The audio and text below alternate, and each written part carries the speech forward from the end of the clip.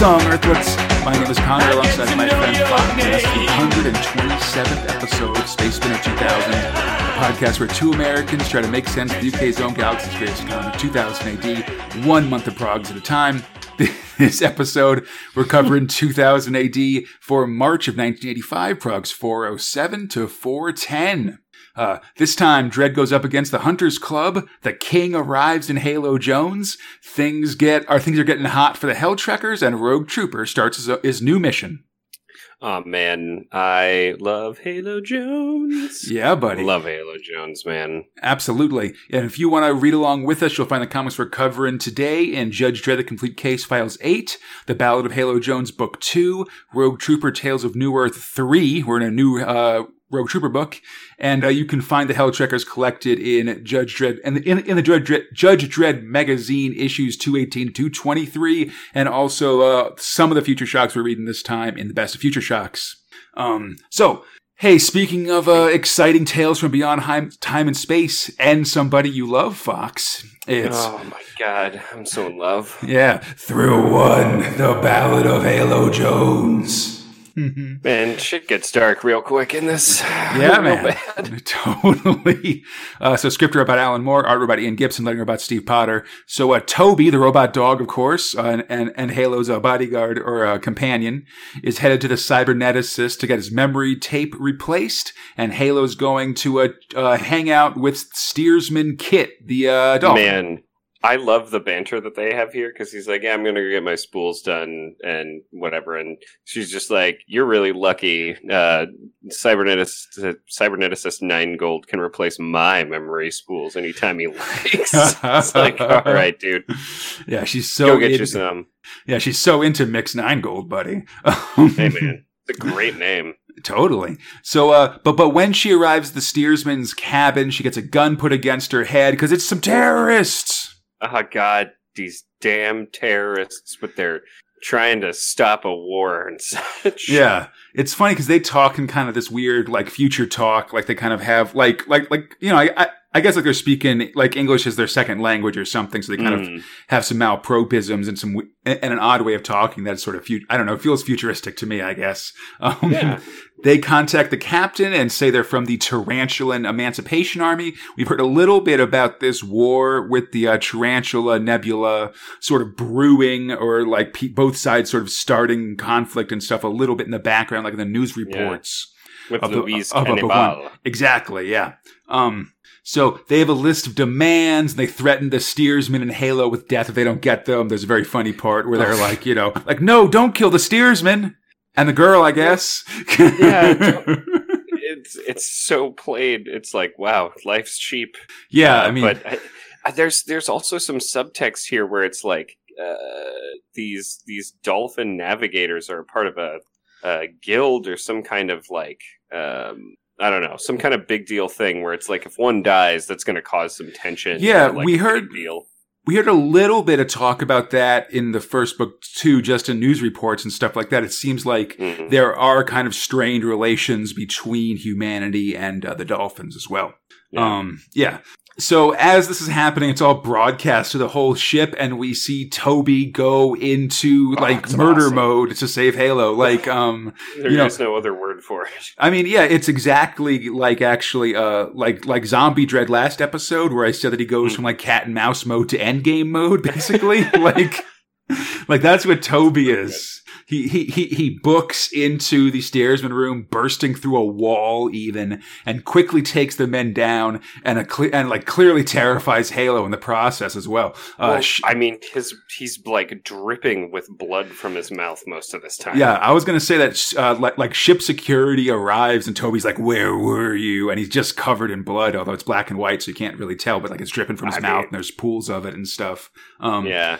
I really love how Gibson just does an amazing job of depicting like the pure rage in Toby's face as he runs through the corridors after Halo and stuff. I mean, he is not going to lose someone again, which I think is like, if you thought Toby was this like snarky, cuddly dog, twice now you are wrong. It's true. Yeah, he's a killer.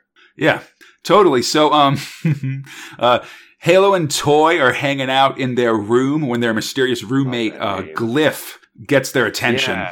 And which apparently is difficult. This is so sad a backstory and so beautiful, man. Yeah, it's really interesting. So Glyph tells their story, and it basically seems like they got sex reassignment surgery like constantly. It's the far future, so it's not quite like the big deal it used to be the old era. It seems like they can do it pretty easily. You know what I mean?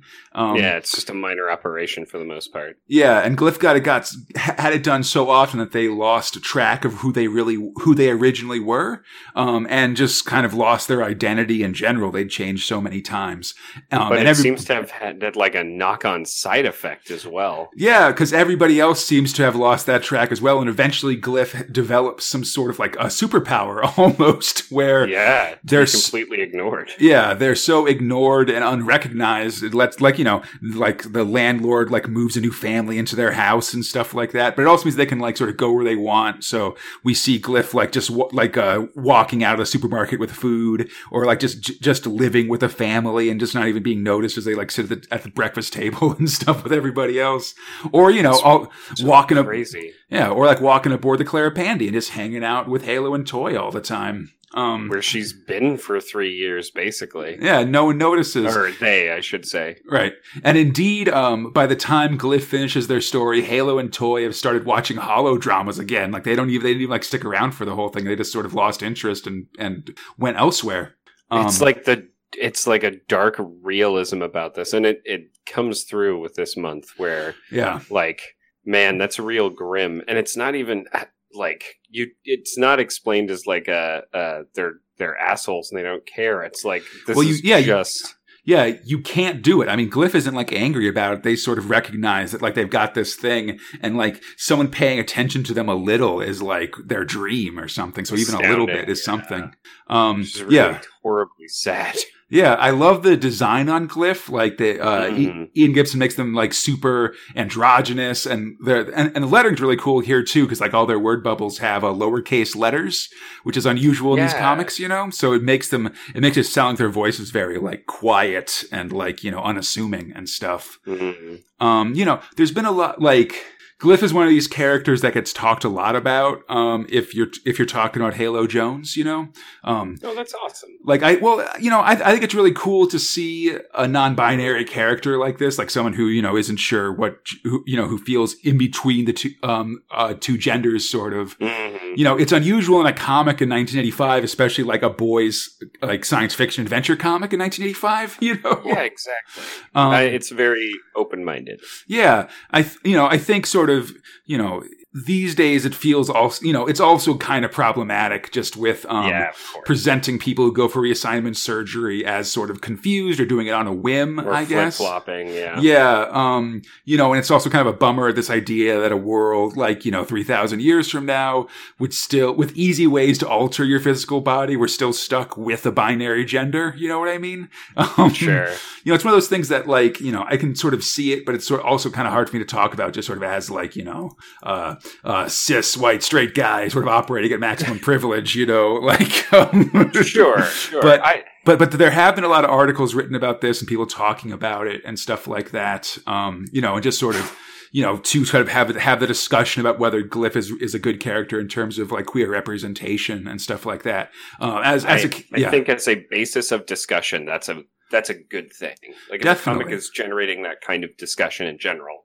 Like, that's kind of what I was looking forward to with this, is that even regardless on where you fall in it, and sure, some of it was a little like uncomfortable for me, but it also, at this time, how many of this type of thing was being broadcast as what is an important character, at least for this month. No, absolutely. And I mean, it's definitely, to me, it feels like a groundbreaking comic book character, I mean, in comic, like a comic book can get like, major praise in like in mainstream media for like a homosexual character that's incredibly stereotypical just because they sort of exist, so this is a little bit more complicated and I think more interesting. I suggest, there's a lot of stuff, if you sort of put in like Halo Jones Glyph in like Google, you can find some interesting things. I definitely recommend, Mega City Book Club's coverage of Halo Jones, especially the second art episode of Halo Jones, where they sort of go into this, and then also the Game of You story, which also sort of talks about like trans and non-binary characters, these comics and stuff. Yeah. So, awesome. But it's an interesting thing, and it's just sort of like, it's cool, and it's definitely cool for like 1985. You know what I mean? Absolutely. And worth pointing out and sort of talking about a little bit. I don't know, but why not? Totally. So let's go. Halo and Toy are on the job. Halo is missing another natural of wonder of space at the viewpoint port. Apparently, she's always doing something else as they go whizzing by. And we see them sort of doing stuff like, Toy's yelling at some random kid in the background. Yeah, there's this kid again. I've seen this kid in a couple of different parts of the comic so far. And I'm thinking there's something there. I mean, I can't tell you this stuff. We'll figure it out next time. That's awesome. Halo then goes to, or Halo delivers drinks to Suzanne Golier, and then picks up some food for the mysterious presidential cabin, getting a hard time from these sort of visored identical security guys. Which, whatever, man. These guys. She goes to investigate and find some rats, and she goes in and she looks at the food and finds out that it's just gruel. And then she hears some sounds coming from behind the door. She goes to investigate and finds a couple rats at a computer terminal. They are the Rat King. Or that's how they introduce themselves through typing on the computer. Yeah. Rat Kings are a real thing. I don't know if you knew that, Fox. What? Well, it's like, how if you have a whole bunch of cables and like eventually they just kind of get all tangled up and stuff? Okay. So like if a bunch of rats are kind of stuck in a confined space for an extended period of time, their tails will do the exact same thing with a sort of, just like if you had like five video game controllers and all of those controllers were like alive and moving on their own volition, eventually just the wires would get all tangled up. The same thing is with the Rat King, where if a bunch of rats are caught in the same place at once, they will sort of all their tails will become knotted and they'll be sort of stuck in one thing, Do they become sentient? No, they mostly just sort of die. But that's horrible. But yeah, listen. Like if you want to gross yourself out, you can find pictures on the internet. I'm good. But yeah, it's totally. Yeah, the Rat King is one of those things like crabs in a barrel. That's one of those natural occurrences that are also good lessons in human interactions. Yeah. One of the, where, if you're stuck in a confined space with a bunch of people, eventually you find yourself connected to them in ways that are difficult to undo. Mm-hmm. So one of the Final Fantasy house. That's reference. So, one of the rats is dying. One of the rats in the King is dying, and they need Halo to find a new one. And Moore does some very interesting things with the language for the Rat King, where like, it refers to itself as in like the first person, but also the plural, where they're like, I am the Rat King, one of we is dying, which is kind of interesting. Halo must not fail or tell anyone about this because if the Rat King dies, so does she. Which, I guess if like a grouping of rats can get the presidential suite, it could probably get you killed. Certainly do something, yeah. So Halo's having a devil of a time catching one of these semi-stainless steel rats that wander the decks of the Pandy, like. They aren't actually robotic, but, they're in that situation that the stainless steel rat always talks about, Eventually, she's trying to do it. It's very difficult, sort of like Arya catching cats in like the first in the Game of Thrones book. Nice.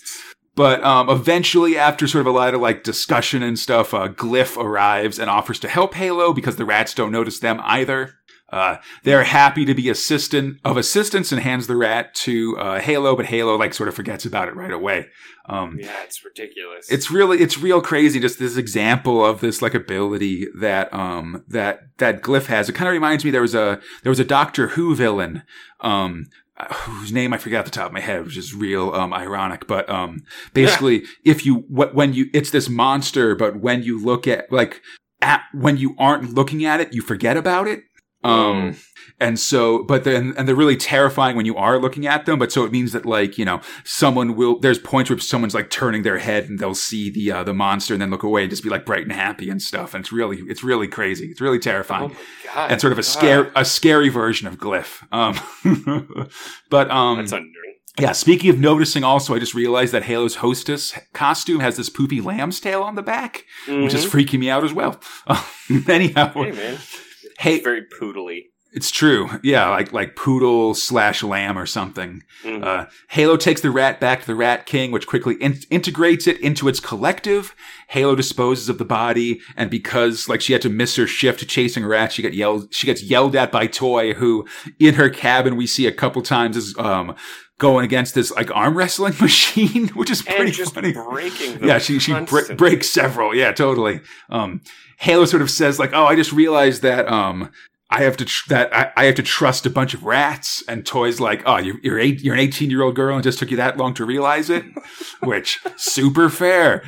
Wow. Next time on Halo Jones, memories are made of this. Oh wow. Man, it was good, and I feel sad for Glyph. Yeah, super sad. I really hope they get noticed at some point in a more. Yeah, I mean, it's definitely an interesting character, and an interesting character for this setting and stuff. You know, we learn we're just learning a lot about the characters and stuff, and sort of learning about like Halo and all these other guys aboard this ship now, and that's really fun. Yeah, it's good setup for some awesome stuff or really horrible stuff that I imagine is coming down the pipe. I can confirm horrible stuff, but that's it. Oh, God damn it. Speaking of terrible groups of people, it's Thrill 2, Judge Dredd. Yeah, boy. Sometimes, man, you just gotta hunt people. That's right. I guess. Yeah, let's break the first 2 rules of Hunters Club with script robot John Wagner and Alan Grant as Stevie Grover, art robot Ron Smith, Steve Dillon, and Cliff Robinson, letting robot Tom Frame. I would totally be your sponsor to the Murder Club, by the way. I don't know if I want that, dude. I mean, when you see how that turns out, buddy. I mean, I guess you do get to be chums with somebody, but that's about it. Anyhow, Leonard Stibble wakes up in the morning to get a phone call. He's been selected by the Hunters Club of Mega City 1 to be their next victim, and he better start running because he's going to be hunted and killed. Hey, you know what? We get this kind of trash all the time in Mega City, so, just ignore it, right? Absolutely. He assumes it's a hoax. He gets dressed for his job as a knee pad salesman. Nice. Yeah, dude. We get some good Life in Mega City 1 stuff as Len sells various fancy knee pads to people, but he's still worried about this whole getting killed thing, especially once he gets a call saying that his death is coming soon. So, God damn it, I just got to get out of here. Yeah, closes the shop and tries to run, bumps into a guy with a bag. He thinks it's the killer, but it's a false alarm. It's just a guy, like, eating a snack, and he accidentally clears his throat and spits something, which gets him in trouble with Judge Dredd, which is which basically is the one way that Dredd is involved with this issue of 2018. Hey, sure, why not? I like, honestly, like, I've got a fondness in my heart for Judge Dredd stories that don't really feature Judge Dredd, so this is a lot of fun. Yeah, exactly. He's always just kind of in the background somewhere, especially, and you're just like, no. Yeah, exactly. So thinking that it's a false alarm, thinking that it's all nothing, Leonard heads back to his shop where another guy with a bag pulls a gun and kills him. He's like, nah, not gonna get me twice, and it's like, maybe I do got you, Leonard. Dredd investigates Leonard's murder, but doesn't find any real clues, leaves the body for the meat wagon. Meanwhile, at the Hunters Club, a bunch of jerks celebrate the kill. Dude, it's a room full of gentlemen drinking what appears to be cognac. Yeah, it's really, like, Ron Smith does an amazing job of just making these guys look like rich assholes that I really appreciate. It's really, I mean, they're definitely not poor assholes. Yeah, I mean, it's it's one of these things where Ron Smith is such a master of drawing ugly people that, when he draws it for not specifically ugly people, like Otto Sump or something, but just for sort of a regular person that sort of is evil because of their actions, it still really comes through. Or still ugly because of their actions. That's what I'm trying to say. And if you didn't get it, there's a giant skull with 2 crossed guns in the back of the room. Good amount of skull imagery, of course. Anyhow, less stoked about all this is new Hunters Club member Chip Chegley, especially when lots are cast and he's chosen to be the next hunter. fucking suspicious if you ask me. Shouldn't have listened to that bub dude. They congratulate him and give him his target, Enid Lavashanka, a widow in the Wim Wenders block. Wim Wenders, of course, the German director. At this point, I think mostly you'd know him for Paris, Texas in 1985, but also for like Far Away So Close and other things like that. Just fancy arty stuff, buddy. Okay. So Chip's buddy Bub agrees to help him with his first kill as Dredd checks Leonard's apartment and finds the audio recording. It's really weird. From the Hunters Club, it's the 7th definite kill of the month by the club, and Dredd wants to take him down, of course. Meanwhile, Bub helps Chip choose his weapon for the hunt, and Chip is getting the weapons case. Oh yeah, it's just full on like swords and maces and other stuff. He's just like, hey, out with this gun. There's a bola in there. Yeah, it's awesome. Chip is definitely getting cold feet. I mean, this is, I get the foreshadowing here. Like, once you're in the Hunters Club, you can't back out of the People Hunting Club. It's true. Yeah, definitely. I mean, so Steve Dillon takes over on art, and we see Chip killing Enid, or at least an Enid dummy in the full color picture fake out page.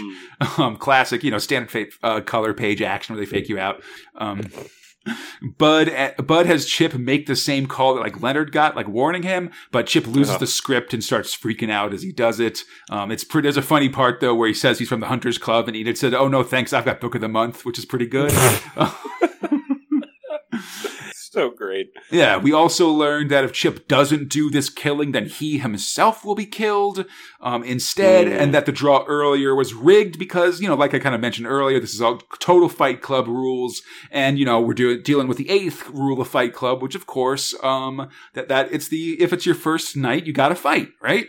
Yeah. They're breaking the 6th rule, though, because they're all wearing shoes and shirts. Anyhow, on the way over, the Hunters bump into Dredd, again, just sort of making a guest appearance in this strip, taking down some perps. It freaks out. Yeah, shoot him. Always. This freaks out Chip, but Bub pushes him forward. Chip makes that second call to Enid like they did with Len. And he's even more freaked out on the call. He reveals that Bub is making him go for it, and Bub hangs up the phone and stuff. It's like he's really bad at being a killer guy. Yeah. And keep in mind at the top of this, when he's in there, he's like, "Man, they really are killing people." It's like, dude, if you knew this going in, or if you had your suspicions. I mean, I can't believe Bub is still making him do it. Even if it was just now you got to shoot him in the head or something. It doesn't seem like Chip is going to pull it together. You know what I mean? Look, man, this is his best friend. And he really wants him to join his club. Maybe, he doesn't have so many friends in that club. Maybe they're all just weird, rude guys. Certainly possible. They seem pretty jovial. Yeah, I'll say, Fox, if you're in some club like this, feel free to not tell me about it. Just anything where if I don't do it, I get killed. I don't want to be part of it. Just for the record. Anyhow, freaked out by... No comment. Yeah, exactly. Freaked out by this, Enid calls the judges, and Dredd is on his way. Cliff Robinson takes over on art. I like Cliff Robinson. This is one of his, we're still pretty early in his time doing Dredd, so it's good to see him here. He really likes muscle definition in the face. Got a real defined Dredd head for sure. I feel like Dredd's got more neck with Robinson than with other people. Dredd's on the case as Chip goes in to kill Enid. He blows open the door and prepares to fire, but as Dredd rides his Lawmaster into an elevator car, he can't do it. He drops his gun as Bub promptly shoots him right in the forehead and runs away, which was actually pretty graphic as far as comic book violence goes, it feels like. Yeah, pretty much. Dredd gives chase again, but Bub is able to mix into the crowd in the lobby of the Wim Wenders block and plant his gun on some random dude and then escape. Oh man, it's always good to find a dupe in a crowd to plant your gun on. You know what I mean? Yeah, totally. Dredd grabs the... Hey, wait a minute. I don't know if I do. But anyhow, Dredd grabs the rando and kicks the crap out of him, then takes him up to be identified by Enid. Enid's oh, he's covered in blood. I don't know if it's him. So Dredd is jams him under the sink and washes him off. He's like, "Oh no, that's not him. The other guy was a foot taller." Oh, come on. So great. But the Hunters have escaped again, and Dredd is not pleased. Oh man, how are we gonna find these guys? Probably by some other way that we'll figure out in the next comic. Next time more Hunters Club. Oh yeah. I'm into this. Hunters Club ain't so bad. It's better interesting than, like, stuff the for Crime sure. Ring, kind of. Yeah, Although I mean, the Crime Ring was funnier, I guess. I mean, yeah, it's got a different tone than like the Mega Rackets and stuff like that. Where yeah, those were almost more humor strips or something than this, which is still like has its funny parts, but is also about like, you know, Chip like breaking down emotionally and like, you know, Bub pushing him on and stuff like that. Yep, Mega City 1 seems to suck. I mean, you know, life is cheap, but I'll tell you one thing, Fox. Better to die in hell than live in Mega City 1, which takes us to Thrill 3, The Hell Trekkers. We're professional podcasters. I'm really proud of us. Listen, no, I've been complimented on my transitions by many people. That's what I do. I compliment you a lot. Totally. I'm a person. Do I count? Yeah. I count. I counted you in there, buddy. Come on. Thank you. I'm the first guy to do it. So in traditional internet form sense, first. Absolutely. Yeah, you were doing it before anybody else listened to this show. So it's like whatever. Boom. Anyhow, script about Alan Grant and John Wagner's F. Martin Kandor, art robot Horatio Lalia, lettering about Tony Jacob. Time for another funeral, this time just tossing a body into the lava flow. Like really, like, I remember when everybody would, like, sing Rock of Ages and stuff like that, but now we're just sort of tossing them places. They even comments on, it's like, it has become such a constant companion to us now. Definitely. One more fatality seems neither here nor there. Indeed. It's real dark, man. Totally. Yeah, man, it's this magical misery tour, as I always call it. Wow. The followers of Gup, like half of them move into this now vacant wagon, splitting the Guppies apart with various religious curses raining down. Yeah, which is like, it's against Gup. We gotta roll in one truck, and they're like basically piss off. And by the way, Rudd's looking a lot more grizzled now. Yeah, he's going through some changes for sure. Yeah. Starting to have that banjo feel to him at this definitely point. Yeah, the girl with the boils is still getting boily, and Rudd marries that couple that got engaged last episode, just right there on the spot.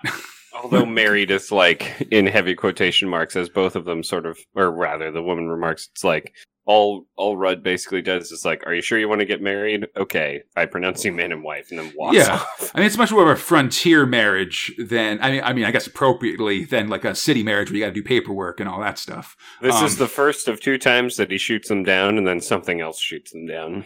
Oh shit, high five, buddy. That's awesome. It's real. 3rd time's the charm, I guess. Oh my god. Anyhow, day 10. They're fucked. Yeah. Well, yeah, this is like full on, like, oh, we're so happy together. Like the guy in the trenches and in the war movie that like can't wait, that like just got a letter from his girl, you know? But oh my god. It's day 10, we're rolling out, but the initial way they're planning to go is blocked by the lava flow, so the train starts backtracking as we're reminded that the remaining Nebs are planning revenge on our Rudd. Once again, knowing their track record, probably just fucking kick them out. But hey, you know, I guess let's also just keep them following us, whatever. That's right. I'm Rudd. I'm a big naive jerk. I mean, you'll learn. As they're going through the pass, though, Lavalanche! Which is possibly a marriage of 2 things that I never thought I'd know, and now I'm so happy to understand. Pretty terrifying. A giant lava landslide takes out this new Gup wagon, and the other Gup wagon and another one fall into lava as well, because the non-Guppers got angry at the Guppers trying to avoid the lava, and just sort of they both end up falling in, being pushed into it as the land crumbles underneath them from the lava. Why? It just felt so needless. It's like, oh, they backed into us. Fuck those guys. And it's like, well, okay, so... Do you not see the giant lava slide? It really feels like Grant Wagner running up the score in terms of the body count on this story. You know, like they could have just killed that one Gup wagon and that would have been fine, but instead they got to kill 13 people. You know, oh god, it's so horrific. Yeah. So because this new lava flow is basically impenetrable and it splits the wagon train in 2. The half with Rudd continues forward while another has to backtrack and try to find another way around the mountain. Yeah, he puts Bish in charge, and then the Nebs come in like, well, I'm not gonna. Why do we gotta do what he says? And then everyone just gets on the horn and says, "Shut the fuck up!" It's great. like you aren't leading the resistance inside the Radwagon Trail here, buddy. Like, yeah, you guys are the assholes. You guys are jerks. Like we're uniting against you. But it's fucking fantastic. Yeah. So the trek split. Rudd takes them up to the Nebraska Rift, slowly making their way across narrow rock bridges. They arrive at, or they're sort of right at Quince Pass and prepare to head over to it. The rock around here is super unstable with massive lava geysers exploding all over. Not great. Yeah, those two lovebirds that Rudd married earlier are getting all schmoopy during this. And they want to have a party. Yeah, they definitely want to have a pre-lava geyser trek, like wedding party and stuff. Which, hey, like we got a deadline here. We got to get past these geysers. Like we just had a lava lanch like a mile back. Once again, Rudd's just like, nah, man, just fucking, we got to get out of here. Yeah, as they're driving, a geyser opens up underneath them and basically is about to kill them. But this is a fancy wagon. It's got an ejector seat, so they eject out and seem to be saved. But now they're now they're parachuting down into another geyser. Yeah, dude, they're smooching because they're like, oh, you saved us and whatever. And they're just slowly floating down into a lava geyser. Yeah, well, things look good for a minute because like the thermals from the lava seem to be buoying them back up, so they might be able to land safely. But then the parachute catches fire and they fall into the lava geyser, instantly skeletonizing. It is fucking horrific. I gotta say, this is so Helltrekkers to me because a standard comic thing would be to have this cliffhanger. Oh no, they're gonna fall into the lava. But then, it's such a dumb comic explanation. Like, the hot air from the lava has buoyed us away and we're able to land safely. But because it's Helltrekkers, instead, no, that was just some false hope before then they die still in the lava like it looked like they were going to. I swear to God. So the trek continues and they finally make it to Quince Pass. Rudd contacts the other half of the trek and they say they'll arrive in a couple hours. They lost a few people though, and we flash back to this. Yeah, to their journey around the mountain. As Crustacea Glemp says her first words, the flying Hubbles use acrobatics to scout a route through the mountains and find a way through. But to get there, they got to lift these wagons up onto a different set of cliffs. The first wagon to go is the one of Edie Rubin's, and as it goes up, the cables start to snap. Oh, God. And so another good cliffhanger. Next time, The Parting of the Ways, which was our cliffhanger title for last episode as well. So I guess we're just using that one a lot. Well, hey, why not? And I guess also, some people probably gonna die. Oh, I mean, we know that. I mean, when Glemp calls in to say that they lost some people, he specifically said it was the acrobat. No, it wasn't. It was the person whose wagon this is. What is it? The Rubens wagon, I thought he said. Like he lost them and their family. Okay. I don't know if, I'm sure we'll lose the acrobats at some point. Yeah. Just more horror and stuff in the Hell Trek. Just your normal thing. Speaking of normal levels of horror, Fox, it's Non-Thrills Covers and Nerve Center. Hooray for horror. That's right. But, cool covers. Yeah, totally. Prog 407, Brett Ewins introduces us to Leonard J. Stibble, the next victim of the Hunters Club. In the Nerve Center, Thriller Tharg and a dynamic Dread introduce the Prog, and there's letters asking for more future shocks, which you're gonna get in this episode, buddy. Why would they ask for that? It's true. There's stuff about teachers being okay, other historical people named Gunners, questions about the vote coupon, and something about Nemesis, the hypothetical dwarf star that was momentarily thought to be orbiting our solar system, but in fact is not. Doesn't exist. Anyhow. And that, when it gets closer, that there's that one planet that those alien beings are from that made in Egypt. Nibiru? You know that one, right? Yeah, I know what you're talking about. Yeah, there we go.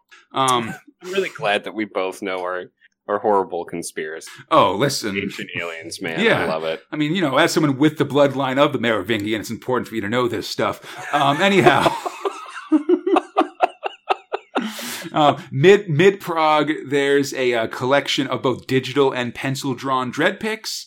I'm not really sure. Yeah, I'm not sure what drawing programs existed in 1985. Like if they had mice, if they were doing this with mice and stuff, or if these were actually like 1,000 line long, like a basic program or something. I think these would have been line scans at the time. Okay. It's something like that. But it's a while before Mac made mice. Yeah, because I remember that being a big deal at the time. But anyhow, I like a lot, or some fun Dredd here's. I like the pencil drawings a little bit more. I think I especially like Dredd as the Jack of Spades. There's one with Dredd standing next to a cool Chief Magruder and a Judge Death picture in a negative. Also it's cool. Also mid-prog, there's an ad saying that the Baroness has arrived in Action Force, which is part of this thing in 85, where basically Action Force becomes essentially a rebranded version of G.I. Joe from the States, Oh, really? Yeah, like originally Action Force was sort of had more sort of generalized things and wasn't really built around this sort of like, G.I. Joe stuff. But now they're bringing it over. I think Cobra Commander's in a later ad this in these progs and sort of has all that stuff. I mean, the operation is called Snakebite. It's true. Yeah, I mean, they're pulling it all in. I'm sure they had different voices and stuff. I have to see more. I have to watch some Action Force now that I'm thinking about it. Why not? Yeah. This prog ends with a great Cliff Robinson Judge Dredd pinup. This guy being mugged, but he looks happy as Judge Dredd pulls out his gun. I love all the detail and everybody in this picture. Like the guy being held up by his sport coat and looking all happy, and then all the different like perps and stuff. It's real good. Prog 408. What the gup is happening, man? It's a lava-lanche by Brett Ewins. It looks really devastating and not great. Definitely. In the Nerve Center Thargrol, of course, Tharg plus Mongrel. Cool. Yeah, it mentions that there's a new micro page. There's a picture of Rogue Quinch and Halo Bones, which is probably Halo my Bones favorite. is fucking fantastic. Yeah, that's my favorite piece of fan art this episode. In letters, Tharg confirms that they're going by prog numbers for 2080 birthdays, not calendar dates. There's a letter from a reader in Milwaukee, and another one calls out various 2000 ID references in the game Elite, and even in like the new version, Elite Dangerous, there's the galaxy's being attacked by evil Thargoid aliens and stuff, so it's still there. Mid-prog, there is a micro page with a bunch of game reviews, including the BBC PC version of Pole Position and the game based on the movie Alien. And this prog ends with another pinup of a Rogue Trooper, this time by Cam Kennedy, showing the GI walking through a wasteland of dead droids and multiple moons, which is pretty cool. Oh man, good little piece of art for you. Yeah. Also this issue, there's an ad for the Lone Wolf solo RPG series of books. And those are the ones I read as a kid instead of like sorcery or fighting fantasy or something like that. Just sort of like more complicated choose your own adventure books, basically. Oh, okay. Prog 409, we got a great Steve Dillon cover where Dredd shouts you're under arrest and everybody scatters because of their various crimes, It's real good. In the Nerve Center Tharg, the hair dryer is stoked for the 8th anniversary of 2000 AD with Prog 416 and remains stoked about the mega plan. There's a letter about an extensive 2000 AD poll that was done in the town of Seaford in East Sussex and a question on which Ron they're talking about in that stainless steel rat cover. I think we all know that it's President Ronald Reagan, buddy. Don't be an idiot. Yeah, come on. Don't be a common Reagan. Oh, never mind. Mid-prog, there's another pinup by Cam Kennedy of Dredd telling Juves not to use replica firearm water pistols, which seems less fun based on America current events, I guess. Yeah. Mid-prog, there's more Fink Brothers mega project stuff, including seemingly real reviews of the song and a reprint of the Win a Poster or a Sweatshirt contest. I will say, I think the first Mutants in Mega City 1 video on YouTube has the video for the song, and then also has the Fink Brothers, which apparently I think actually actual members of Madness dressed up as Fink and Mean Machine Angel awesome. Like showing up on like a kids TV program that's sort of a presenter talking about the song, and they kind of show up and like threaten him and a bunch of kids and stuff like that. It's kind of that's great. Yeah, it's kind of cheesy, but also really fun. Hey, why not? Yeah. Exactly. Mid-prog, we meet the aliens from inner space with some art previews for this upcoming Slain story where things are getting crazy. They look awesome. Yeah, it's real. Really looking forward to this Slain stuff. Prog 410, this means war. Brett Ewins is on the cover, declaring that Rogue Trooper is back on the front. In the Nerve Center, Humphrey Botharg introduces Jose Ortiz, the Rogue Trooper artist, to readers. Not bad. Yeah, he's already done a couple things in 2000 AD, but this is he's showing up in a big way in Rogue Trooper. He's also done a lot of stuff in other comics, like especially in Eagle. He did a bunch of really great stuff that they've talked about on Where Eagles Dare. Just mention all the podcasts this episode. Damn, why not? I love those guys. Totally. But yeah, so there's a picture of Rogue Snooper and the start of a series of letters of people arguing about what prog will be out at the year 2000 and when prog 2000 will be released. This writer suggests that it'll be 11/18 for 2000 for when the issue in the year 2000 will be, and that prog 2000 will come out on the 21st of July in 2015. Meanwhile, editorial droid Sim1 says it'll be 11/79 and October 19th, 2015, respectively. I guess especially the 2000 AD one, or like when the prog will come out in 2000 is just kind of a math exercise, I guess. Yeah. Weirdly, both have gone too high in their Price is Right games. They both lost. Really? Yeah, because the first prog of the year 2000 is 11/74, and then they're a year behind for Prog 2000, which comes out in September 20th, 2016. A mere few weeks before the release of a certain 2080 podcast I could mention. Ooh. Yeah, this one. There are requests for new Slain, the Fink brothers appearing on 2000 AD, and someone who's read 2000 AD in Antarctica, which is regretfully not the Antarctica of, what? Like crocodile, kangaroo penguins and monkey gators from the from the recent Strontium Dog story, you know? McMurdo Station. Hold on, I'm looking that up. Uh-oh. I want to know which section, because so all of Antarctica is split into like these radial chunks, right? Based on country. I mean, I'm guessing it's a USAP. No, it's the United States Antarctic Research, because I imagine we share it. Yeah, which is in the New Zealand claimed Ross dependency on the shore of McMurdo Sound in Antarctica. That's awesome. So he might be a Kiwi. Or at least, went there from a Kiwi spot or something like that. Mm-hmm. Yeah. So there's also... That's cool. Yeah, it's totally cool. I have a friend who went to Antarctica, too. Yeah, it's a crazy thing. It's go down from, the Strait of Magellan and stuff. It's crazy to get there. Because, there's, 20 degrees of ocean that are just sort of, no land at all. So there's requests for new Slain stories coming up. People talk about the Fink brothers on TV. I said all this stuff. The prog ends with more Slain previews and an image of the bad guys for Slain, the Scythrons, which I'm pretty sure that's how to pronounce, but I will have researched and figured it out, consulting with Steve Reed from Everything Comes Back to 2000 AD, who always corrects me on my Celtic pronunciations whenever we do things. So I'm just trying to run things by him because there's a lot coming up and I'm real nervous about it. And I feel like now I've mentioned all of my 2000 AD podcasts. Oh my God. Nothing but Ned, man. Yeah, there's also a sweet pinup of the new ABC Warriors, including Mad Ron and Hitaki, all looking cool. 6 of the best. Awesome. All right. Yeah, and speaking of getting back to the front, Fox. Thank God we're doing this first. Yeah. Okay, good. No, I'm going to pack it all at the end, and we're just going to blaze right through it. It's going to be a mass of plot twists and air horns, and we're going to finish up. But first, we get to Thrill 4 Rogue Trooper. Time to go to another planet where we got to do things kind of like we did last time. Yeah, Rogue isn't horsting around on the planet Horst. Oh my God. Really? Really? I'm setting that up now so I can use it in a later episode, buddy. We got to know about it. Rogue's back with a new artist. I think Rogue looks a little weird in the opening page of this, and it feels like Ortiz kind of getting Rogue around him, I think.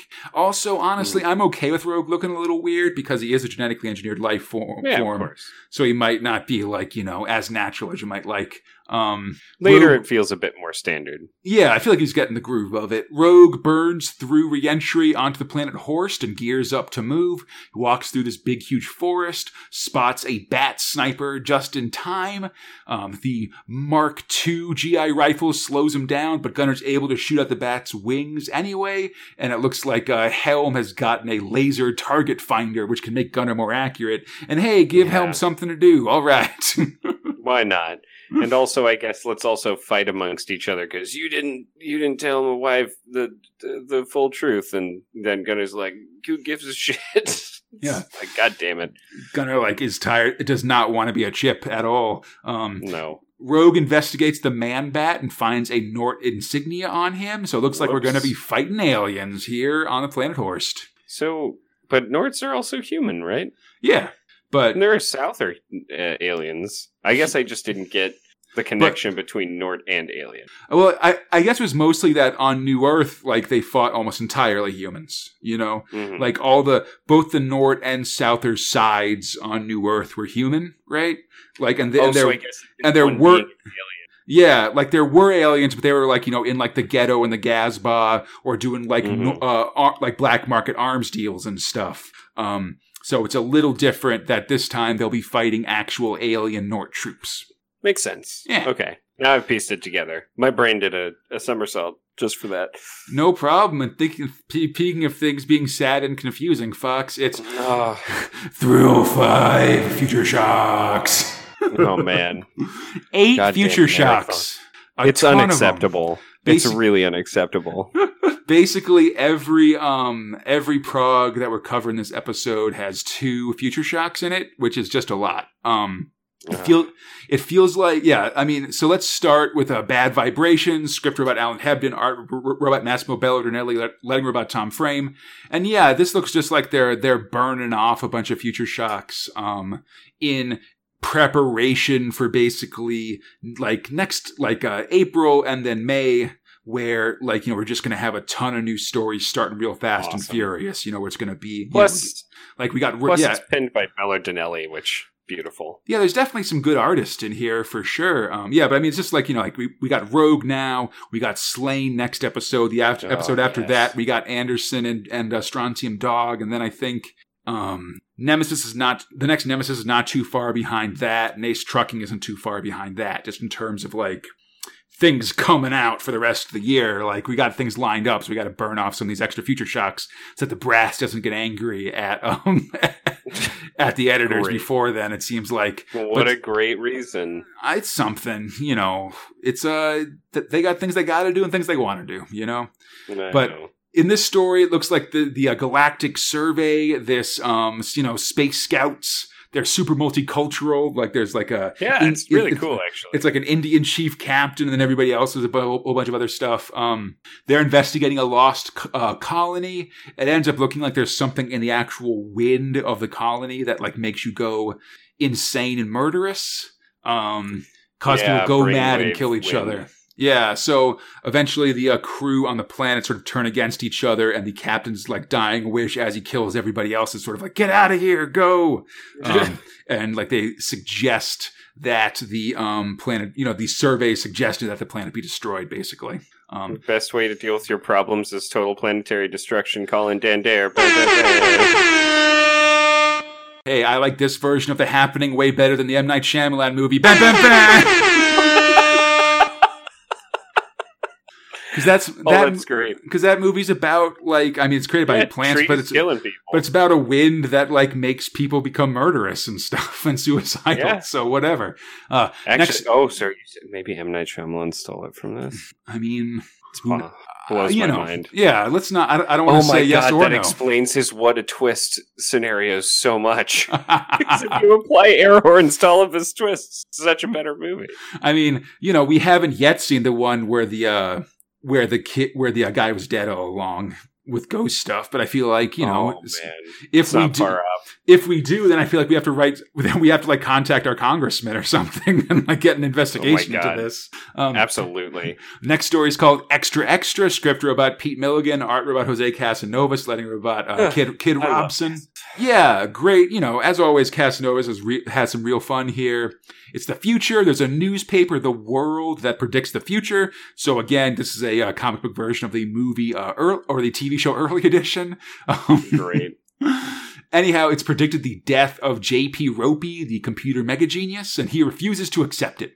Instead, he tries to change the future. There's a really funny part where he gets some guys to help him, and an extra for The World is delivered to them that says, 2 friends of J.P. Ropey will possibly meet a gruesome end tomorrow. And they're like, oh my God. We'll just go. You know? Yeah, pretty much. JV tries to escape, but his car's autopilot takes him to where his proposed death will take place, but he's able to use his computer genius skills to reprogram the car and escape.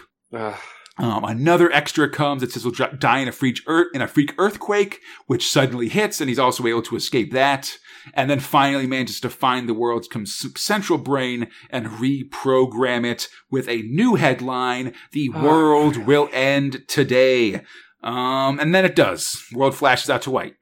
Which great is why you always got to be careful about wording your genie wishes.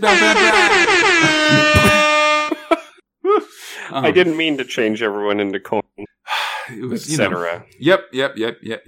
When I said I wanted to be surrounded by dough, I didn't mean I wanted to be born as a baby deer. Oh. That one's a thinker and an awful one. Okay. Next up. That was a cute joke. That was adorable. Next up, it's, I think my top one here, Psy Testers, which is a 2-parter.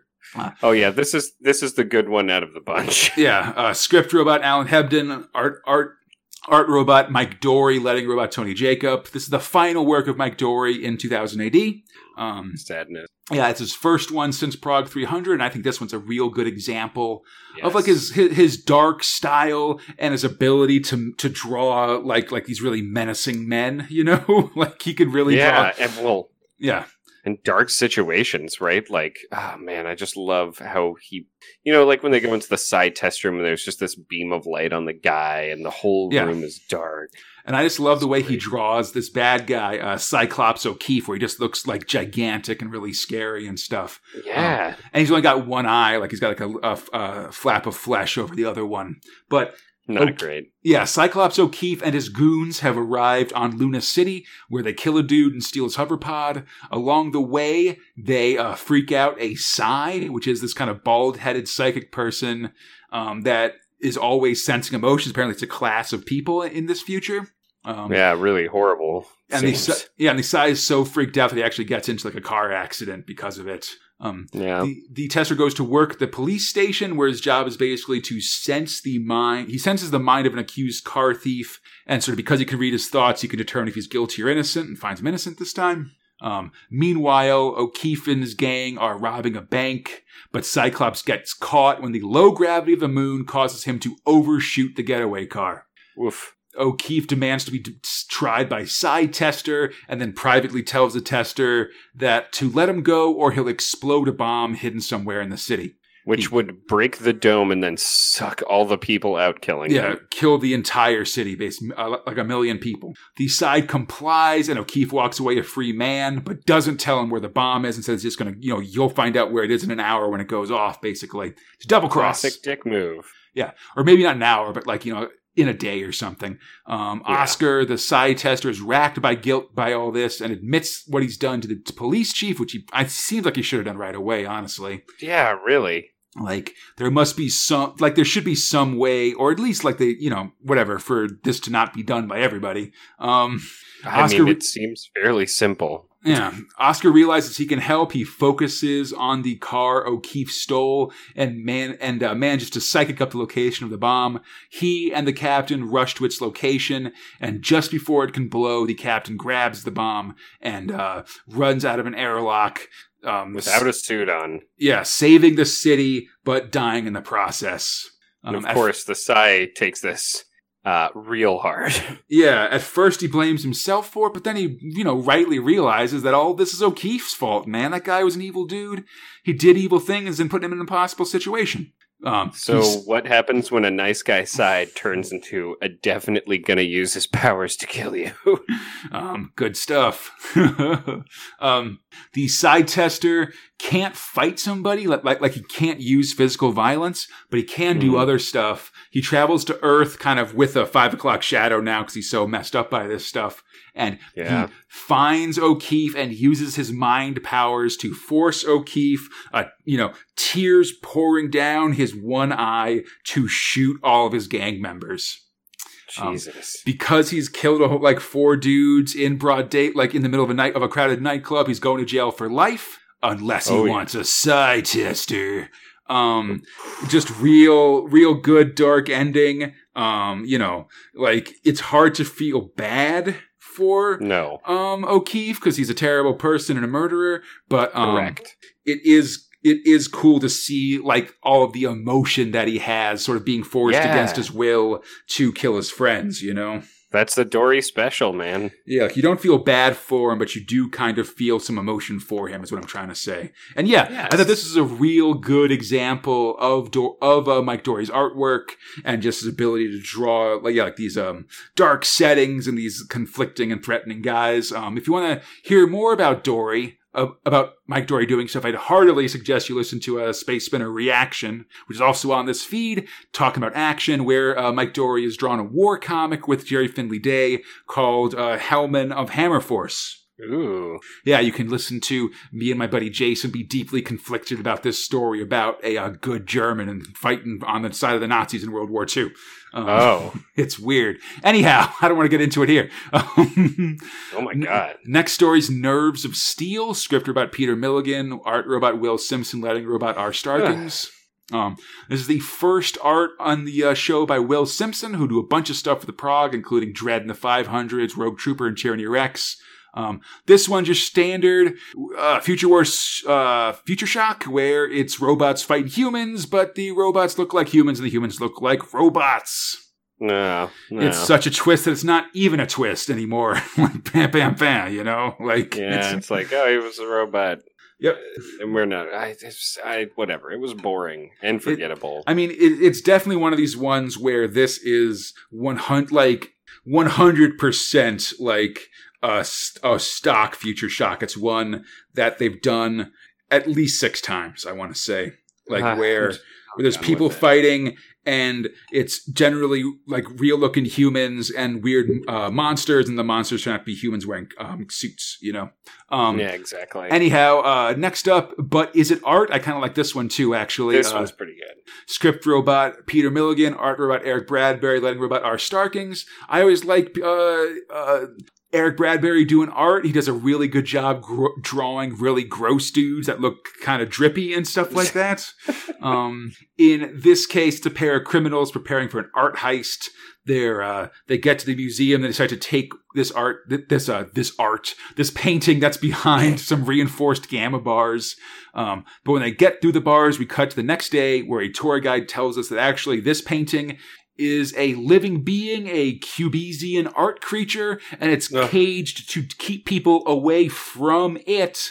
As we see, the thieves are now inside the picture, being tormented by some cool demons.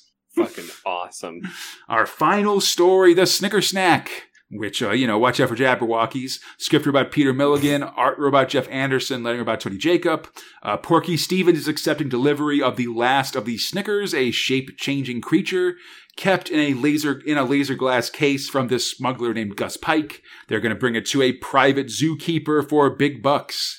Hey, why not? Yeah, that night, Porky decides to double-cross Gus, as you do, and when he kills him... Throw him down the garbage chute. Yeah, but it seems like when he shot him, he also broke the Snickers container.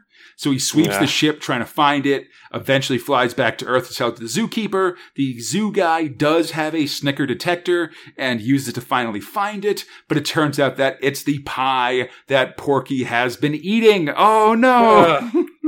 I guess when you're, he wants money, food. I'm bad at these. Just always try to remember that when you're doing, like, once you're in a shape changer situation, you gotta be careful. But also, if you're a shape changer, don't turn into food. That seems obvious. Never be food. Especially around a guy named Porky. Yeah, or at least, to the extent that all living things are food for something else, don't become like a meat pie, Seems in bad form. Absolutely. And with that parade of shocking futures, Fox, we've finished our coverage thank God. Of March 1985, Progs 405 to 410. And there's only one question that I have for you, my good friend, which is, what were your top and bottom thrills? Oh my God, this month was so much easier for me. So my clear top this time around is obviously The Ballad of Halo Jones. Like, from, just, there's little things that increase sort of her character, although I would argue most of the comics we read today were things happening to her. But there are little things that she says that kind of give you a bit more into who she is. Really, it's just all the supporting cast for this one and really shaping them out in such a way that is both horrifying in some cases and really sad and depressing and beautiful in others. It just continues to kind of impress me with like how it gets handled and how it kind of makes the world a place that I keep wanting to read every time it gets introduced into the comic. So good fucking work, Halo Jones. I love you. Special follow-up mention to Helltrekkers. You're great. Keep killing people, Helltrekkers. You really took the fuck out of me. But for my bottom, man, with like maybe the exception of Side Division, or no, what was it called? Side what? See, this is the problem. The Side Tester. But is it art? Because it follows the clear defined rule of Future Shocks, which is 2.5 pages. If you can do less, it's even better. It's definitely Future Shocks. It's all the filler, man. Like everything else, it was moving along at such a great pace. And then when I got to those, I was just like, God damn it! Like I gotta get through this. It just wasn't. It didn't capture me like when it's compared to everything else being so great. If that makes for sure, totally. So, Conrad, here I am talking about all this stuff about me, and I mean, I'm pretty great, but you know who else I think is great, and I want to know their opinion. It's you, Conrad, top and bottoms. Hey, thanks, man. I'm going to do Solidarity this week. Future Shocks clear bottom. Solidarity. 1 or 2 aside. I agree. I really like Side Testers, and I really, this Mike Dory stuff's real good. There were some real good art guys in here. Beltranelli, Casanovas, Bradbury, all those guys. That's all good. But yeah, a lot of this stuff is just, filler nation, Yeah. It's just a bummer. I was just going to say, it's a bummer when there's when 2/5 of the comic is Future Shocks. Exactly. Top Halo Jones, man. No contest, really. This is just really great Halo Jones stuff. I really love the idea of this Rat King sort of being all plural. There's stuff about Glyph is really amazing as well. And like a real thinker in terms of like a character and stuff. And real good. Fox, I have an important question for you. Oh my God. If you could rate the people in Halo Jones's cabin right now, who are your top and bottom Halo Jones cabin members? Halo Jones, Toy, Glyph, and Toby. Oh my God. Or just top members? Or maybe just your like which one do you think is like the coolest, or which one do you like the most? Oh fuck. Oh, that's hard for me. Okay, yeah. So No, it's okay. You don't have to. No. You don't have to answer if you don't want to. I think coolest. Top is kind of the Glyph. I'm really into that, like as a superpower thing. It's very interesting to me. Mm-hmm. From there, I think it would go Toy, Halo, and then Toby. And the only reason that Toby's at the bottom is like I have mixed feelings about a murder dog, and I'm glad that he's around. Obviously, he's been saving the day, but like. don't forget to get your pet spayed and neutered. You know what I mean? That's super fair. Shout out to everybody who's like looking at me with horror as I bait Fox on this topic for next episode. It's going to be real good. Oh, God. I hope everybody enjoyed this show. As always, you can find Space Spinner 2000 on iTunes, Stitcher, the Google Play Store, or our podcast site at spacespinner2000.com. Feel free to contact us at spacespinner2000@gmail.com, on the 2080 forums, or on our Facebook, Instagram, and Twitter pages. On Twitter at SpaceSpinner2K, everything else, we're SpaceSpinner2000, man, you know that. And yeah, again, just like we said last time, just in general, love hearing from people. Please feel free. And then come back next time as Judge Dredd meets a young man with eyes of fire. Slain returns, and both the Hell Trek and Halo Jones conclude. Ooh. Yeah, until... No, wait, Halo Jones concluding. No. Yep, sorry. Oh yeah, I should say also it's going to be a 5 prog episode next time, just so that we can get all that stuff. We can get to the end of those ones and wrap them up nicely. So until then, I'm Conrad, he's Fox, and we are Space Spinner 2000. Splendid Earth 3.